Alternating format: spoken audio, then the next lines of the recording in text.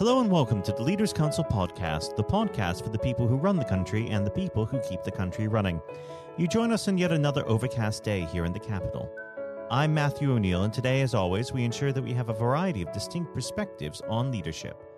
First, we're joined by San Tou, director of the LDM Group, a property investment and development consultancy group based in Manchester. San, hello. Hello. Thank you for coming on the program today. Now, normally I like to go straight over to the subject of leadership, but considering the ongoing COVID-19 outbreak, I'd be remiss if I didn't ask you, how has this affected your business? Oh, it has a tremendous impact to our business, both in the, obviously it affected our suppliers and customers, and in the way that how the business is operated as well. The whole business model has to change as a result of COVID-19. Right. And what sort of changes are you needing to implement? Well, first of all, obviously we are all working remotely. We have to manage, some of our customers not being able to meet the payment on time. We find it harder to procure some of the materials, building materials, or the consultants because they obviously shut down. So that was the main difficulties that we face, given by COVID-19. Well, we should move on to the subject of leadership. I always like to start this part of the conversation off by asking a very simple question. What does the word leader mean to you? Well, for me, being a leader is to be able to have the vision to lead the company and the people within to a goal. Hopefully, to bring fulfillment, to bring prospects to the company, to give back to the society, and so on. And how would you describe your personal leadership style? Well, my leadership style changed over the years. I've been running this company for over 12 years now. I certainly am learning everything from it. I think I am quite hands-on, in my business. So I work very closely with all of my colleagues. So I guess I'm very hands-on in that sense. Now, would you say that this is a style that you've developed on your own, or did you have a role model who you have taken inspiration from? There are a number of, successful entrepreneurs that I learned from. Some of them I know, some of them I don't. That would include some of the, more famous people that most of the people would have heard of. Richard Branson. Etc. But yes, I mean, as I said, my leadership style evolved over time, into what it is right now. Now, of course, learning how to evolve and change one's leadership style is important. But also, do you think there are things that are irreconcilable, things that never need to change for leaders? Well, I think for a leader to be effective, it needs to have integrity. It needs to, be able to inspire,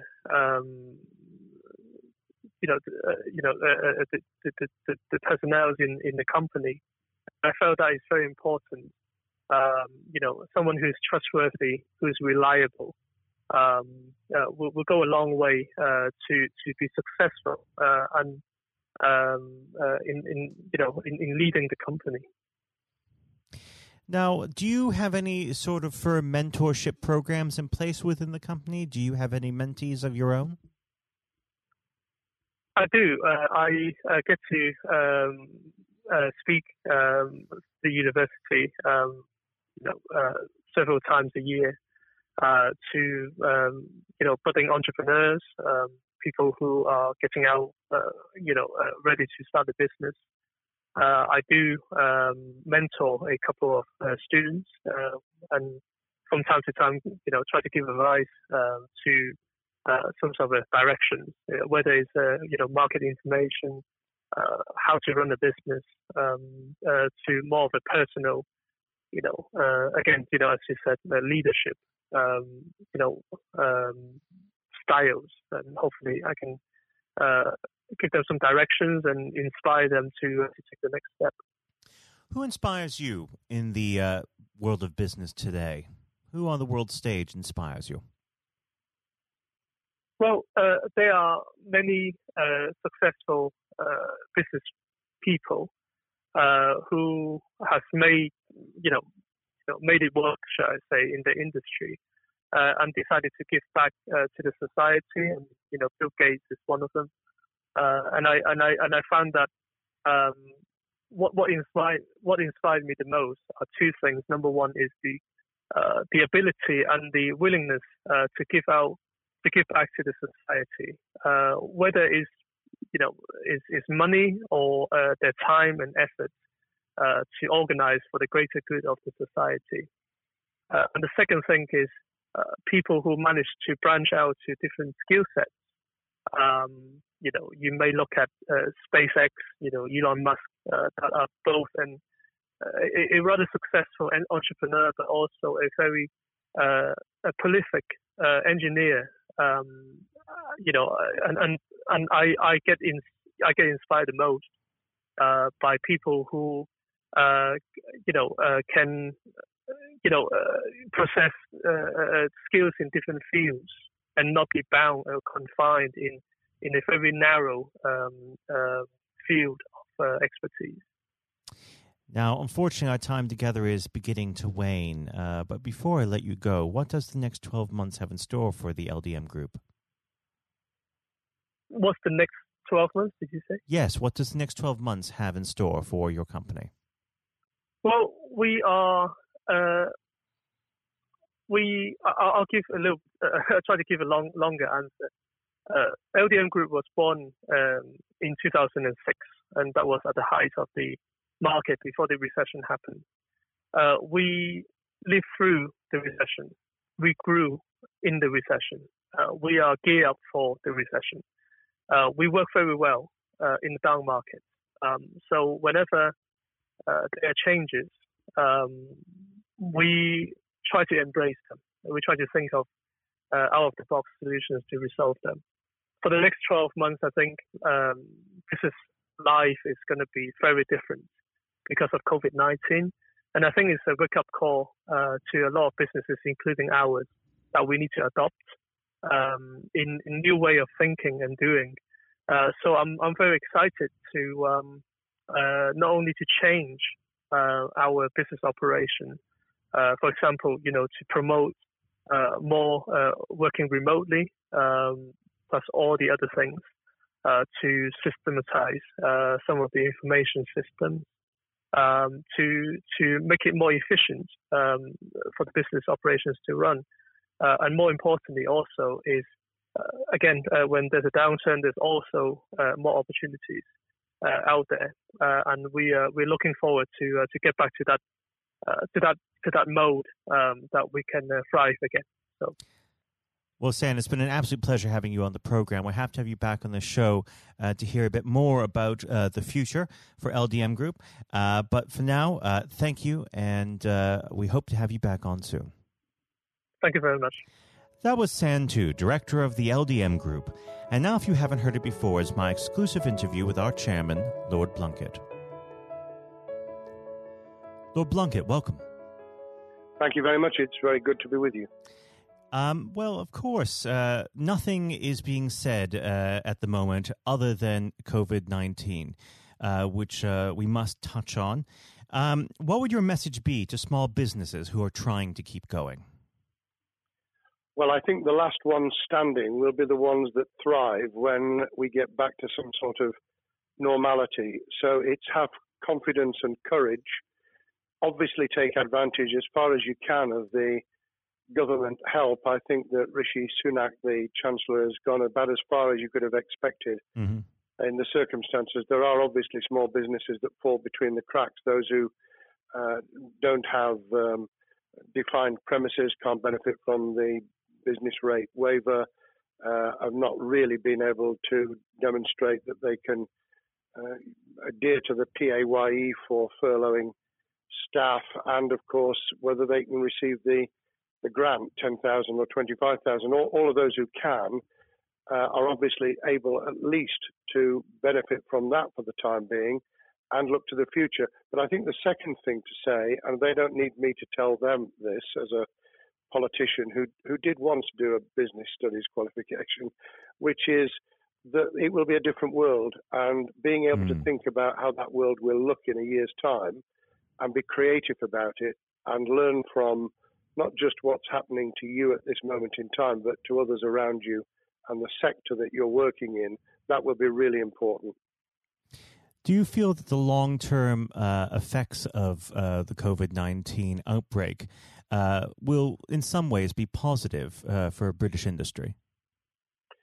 Well, only in the sense that people are having to be creative, they're having to adjust and innovate.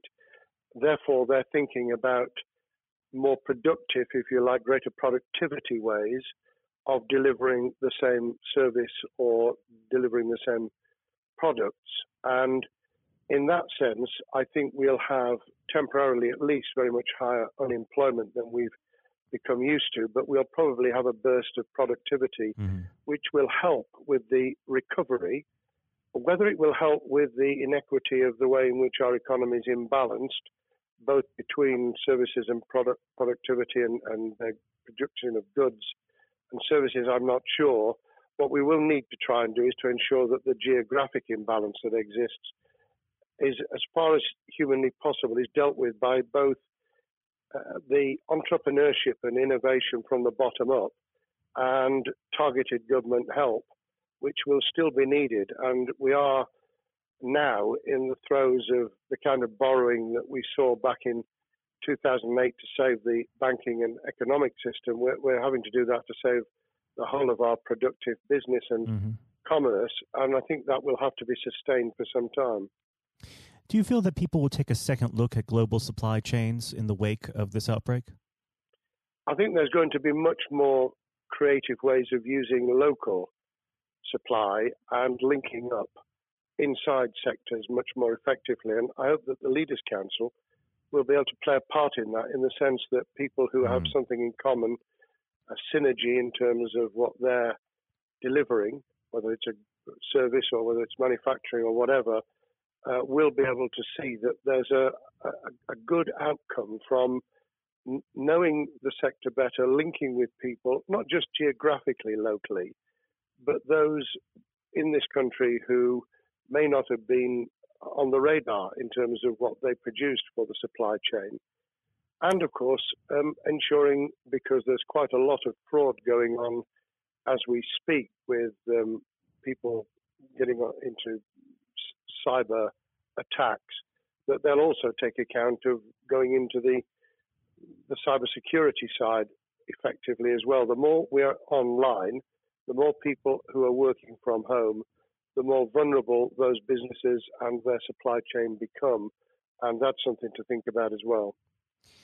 How important is strong leadership at the moment? Well, I actually think that it's brought to the fore leadership in a whole range of areas, from obviously government itself, and there's been ups and downs with the Prime Minister's severe illness, but all the way through the public and private sector, people have, to use the jargon, stepped up, and they've shown local, regional, national level the kind of leadership that Britain historically was very good at. Regrettably, we've not seen the same on the international scene for all kinds of reasons, but maybe we will in future. So I think out of this will come experience of people who have seen an opportunity to do good, as well as seen an opportunity to provide a good service or goods, including, for instance, shortages for the health and social care system, the food chain and the like, but also I think in terms of seeing the synergy between the private and the voluntary sector and using people's commitment to each other in a very positive way. I'm not sentimental about this, things will revert. Mm-hmm. But actually, I think there's a kind of moment of moral judgment, of people feeling that they've got a role to play outside the immediate survival that they're engaged in. And if we can hang on to a little bit of that social responsibility, that will be a very positive outcome. Absolutely. Now, what's your broad view of how the government is responding to this? Are you broadly supportive of their measures? Well, it may surprise people to hear that I have been very supportive. Of course, there's been legitimate criticisms about the speed of response on protective equipment and on issues relating to testing. But my own view is very similar to the challenge that was made to the Prime Minister of Italy when people said, why didn't you close Italy down faster? And he said, a fortnight before we did it, I would have been considered to be a madman and nobody would have agreed to do it if I'd tried to move too quickly. And I think that's something that we need to reflect on here in the UK. We may have seen the signals elsewhere across the world and taken them more seriously at the time. Hindsight is a wonderful thing, but as someone who's had his life in the opposite political party to the present government, I think that with some hiccups and mistakes, they've not done a bad job in what has been incredibly difficult circumstances. And you're absolutely right. In a liberal democracy that we live in, it's very difficult for people to swallow orders given to them from government. Well, the UK and the US, and to some extent the Scandinavian countries, have a very different history and therefore interest in maintaining the freedom to decide and the persuasion and consent that's required. Those countries that have experienced one way or another totalitarianism over the last century have a slightly different way of coming at this. I don't want to exaggerate it, but I think that that's why getting the balance right of getting people to go along with what you want them to do in their interests as well as the nation as a whole is a sensible, proportional balance. And I think we now need to adjust to the coming out of the crisis gradually, readjusting to recovery in the same way. Now, something you've mentioned recently on this balance is the police overreach in the enforcement of the COVID-19 structures that have been put in place. What have they done right, and where have they gone too far? Well, I think that they were interpreting what was not necessarily as clear advice as it might have been for all kinds of reasons, because people were feeling their way. I think what's come out of it has been a demonstration by local police services in some parts of the country that they could get people to do what was needed without the heavy hand of drones overhead or people being told that they shouldn't be walking in the street, because this was all about self-isolation, not incarceration. It was about getting people not to pass the infection on to each other and therefore to provide distance rather than to make our lives a misery. Those police services that adopted that policing by consent and chivying people along did really well. Those who went over the top, I think, soon got a very substantial pushback. And one of the strengths of our democracy is that you could have that debate. People could say, I'm terribly sorry, we think the police force in our area has gone over the top. And that in itself is a constraint and a readjustment. That's another strength of living in a country where you can have opinions and express them without actually being thought to be a fool. Now, of course, the government has faced criticism that they were slow to react, and Boris Johnson wasn't present at the early COVID-19 COBRA meetings. Now, Number 10 has claimed that this is normal practice. The health secretary often chairs COBRA meetings related to health. Does this tally with your experience as a Secretary of State, or would you have expected the PM to be more hands-on during the initial stages? I think different prime ministers do have a very different style. And Boris's style, which I think will now be considerably adjusted, was very swashbuckling. In some senses, delegating is a good thing, as every leader of every business or public service knows. Those who try to pull too much into themselves end up with a massive bottleneck, great failure of trust, and the inability of people to show what they're worth and to demonstrate their capability.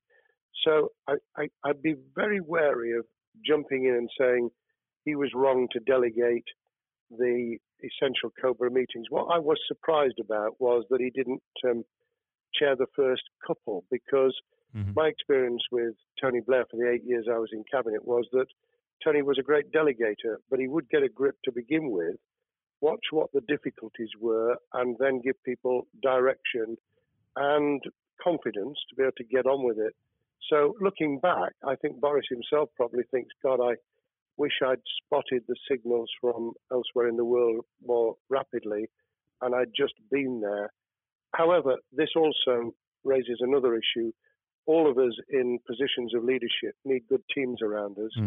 I think after this is over, he will be assessing those who really did step up and those who demonstrated their inadequacy. I think we'll probably end up in a year's time with a much stronger cabinet than we have today. Well, absolutely. And of course, we've seen a significant drop in the visibility of certain special advisors like Dominic Cummings during this entire period. So it'd be interesting to see how that pans out. It's certainly readjusted the role of those behind the scenes with those who should be taking the decisions, having received advice. Obviously, there's been a complete transformation in the profile of experts, if I might use that term, who'd previously been denigrated. Scientists, medics, people with behavioral science understanding. My only criticism was, were we getting wide enough advice? Were we narrowing it too much to a couple of key centres in London? But that's because I've always been adverse to everything being London-centric. I think there's great expertise, wisdom, experience out in the sticks, and we should use it. Rightly so. Now, was pandemic planning part of your time as a minister, particularly perhaps when you were Home Secretary? Well, it was, but it was on the back of risk arising out of counter-terrorism measures. Right. I was the Home Secretary for 3 months when the attack took place in September 2001 on the World Trade Center and beyond. We did an enormous amount of scenario planning, both desktop and real. On the back of that, it was very heavily orientated to future developing terrorism risk. I certainly got involved with talking about pandemics. I remember being at a seminar in Edinburgh where the university there had done a lot of work itself on the issue of pandemics. And of course, we saw SARS and other things emerging. I think people have criticised the government for not picking up the report from 2015, 5 years ago. I think that what happens is human nature kicks in. You deal with what you're immediately faced with. You can sponsor reports, and this is true of business planning, of course, as well, and scenario planning for what business continuity will look like, recovery plans for business, what will happen if there's a cyber attack, what happens if there's an energy shutdown. These kind of things you can look at, but you're immediately turning your eyes to what's in front of you. And had we picked up a bit more on the danger from Ebola and SARS and what have you in the past, then we might have said, what if something hits us in the developed nations that we don't have a vaccine for, that we can't immediately whisk up protective materials or equipment, or for that matter, medicines that help with recovery, all of which we now see are a danger. I think this will make an enormous difference to the planning for the years ahead. I hope it will be widened so that we don't just look at what's happened, because very rarely do you see something exactly repeat itself. Some of the circumstances will be, but others won't. So that's why I've put emphasis in what I talk about on looking at the other virus, the cyber attack scenario, which could be just as dangerous in a world of just-in-time provision. One of the miracles of the modern developed world except for the very poor, has been the distribution of food. A lot of it on computerized, technologically advanced systems. If that were to come down, we'd be in real trouble. So I think we need to think those sort of scenarios as well. So have a full plan across both sectors, biological warfare, pandemics, and cyber warfare. Yes, and to do so on different levels. I think, again, thinking global but acting local, we need a lot more to think about what would happen if something took shape that actually broke down those national and global chains and how we would cope. And without, obviously, we've got enough fear and anxiety to last a lifetime. Without creating even more anxiety, we can think about those things for the future in a more rational way, I think. Now, aside from the physical threat of the virus, one of the things that people are vastly worried about is the effect on the economy, not just national economy, but also the world economy. Now, it has been said by certain parties, and I'd like to garner your thoughts on this. Is there a danger of the effects of the lockdown being even worse than those of the virus? Were it be prolonged, I fear that balance would tip the other way. It is about proportionality. It is about balance. It's the wisdom of Solomon, really, to get the moment right when you start to move and then to move quickly. There's no doubt whatsoever that we are stocking up, not just on the economic and employment front, which will be devastating enough, but on the health and social well-being front, enormous challenges, and they will need careful handling because there's a lot of people whose lives, for a variety of reasons, are at risk in the future on a scale that we've been dealing with over the immediate handling of the pandemic, concentrating really hard on those affected by COVID-19, those sadly who have died or been seriously incapacitated. That will roll over into the economic, the social, the mental health and cultural well-being of the nation, and that will need all of us to pull together as well. Absolutely. Now, do you believe the government's doing enough for business? I think that the speed of reaction once the scale of the pandemic was clear was very good. I've praised Rishi Sunak for his action. Remember, a chancellor who only just come into office was planning to deliver the budget in the middle of March and has had at least three equivalent budgets since.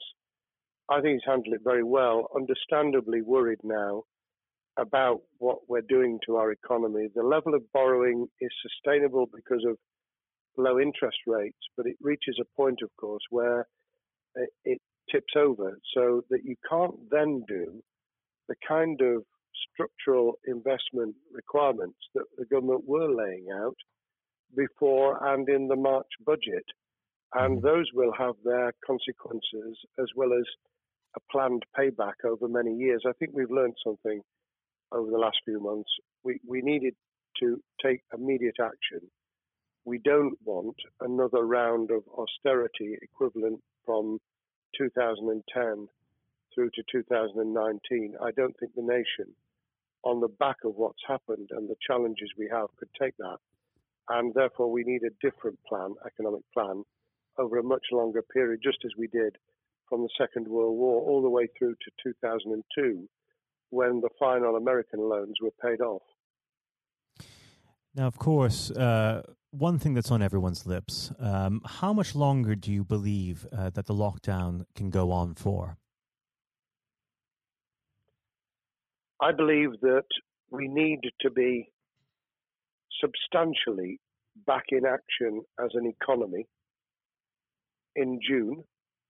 This obviously is led in terms of places where people would meet in large numbers, having to adjust to the fact that it will be longer for them. And sadly, that will involve business closures. It's why the Chancellor extended the furlough scheme to the end of June. Mm-hmm. But unless we get things moving in June, I think we'll run into the summer where all kinds of services and industries will have a chain reaction effect. And what happens with one will then have a major impact on another. And then you get the skittle effect where things get knocked down that you hadn't perceived were going to be affected. So I very much, if I were in government, and I always think of things in that context, what would I do if I were in government?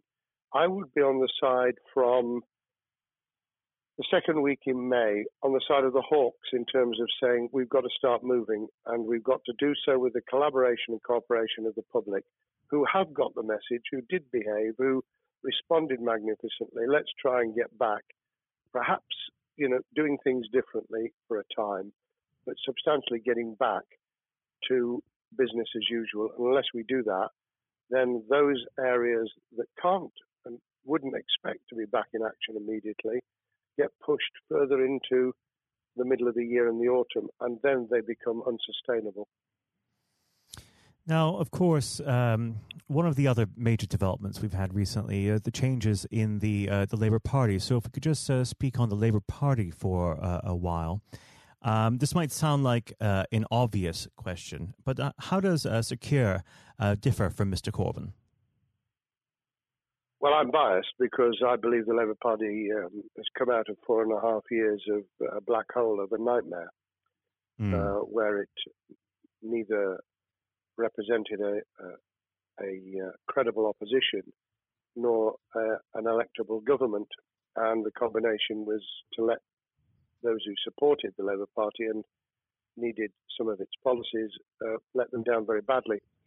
Sir Keir Starmer both is a highly intelligent, professional lawyer who, as Director of Public Prosecutions, led the service well, had to take difficult decisions at a time of austerity, understands the world beyond Labour members, but has been able to do business with those who originally supported Jeremy Corbyn and was able to command support from them. His creation of a balanced shadow ministerial team has been very encouraging.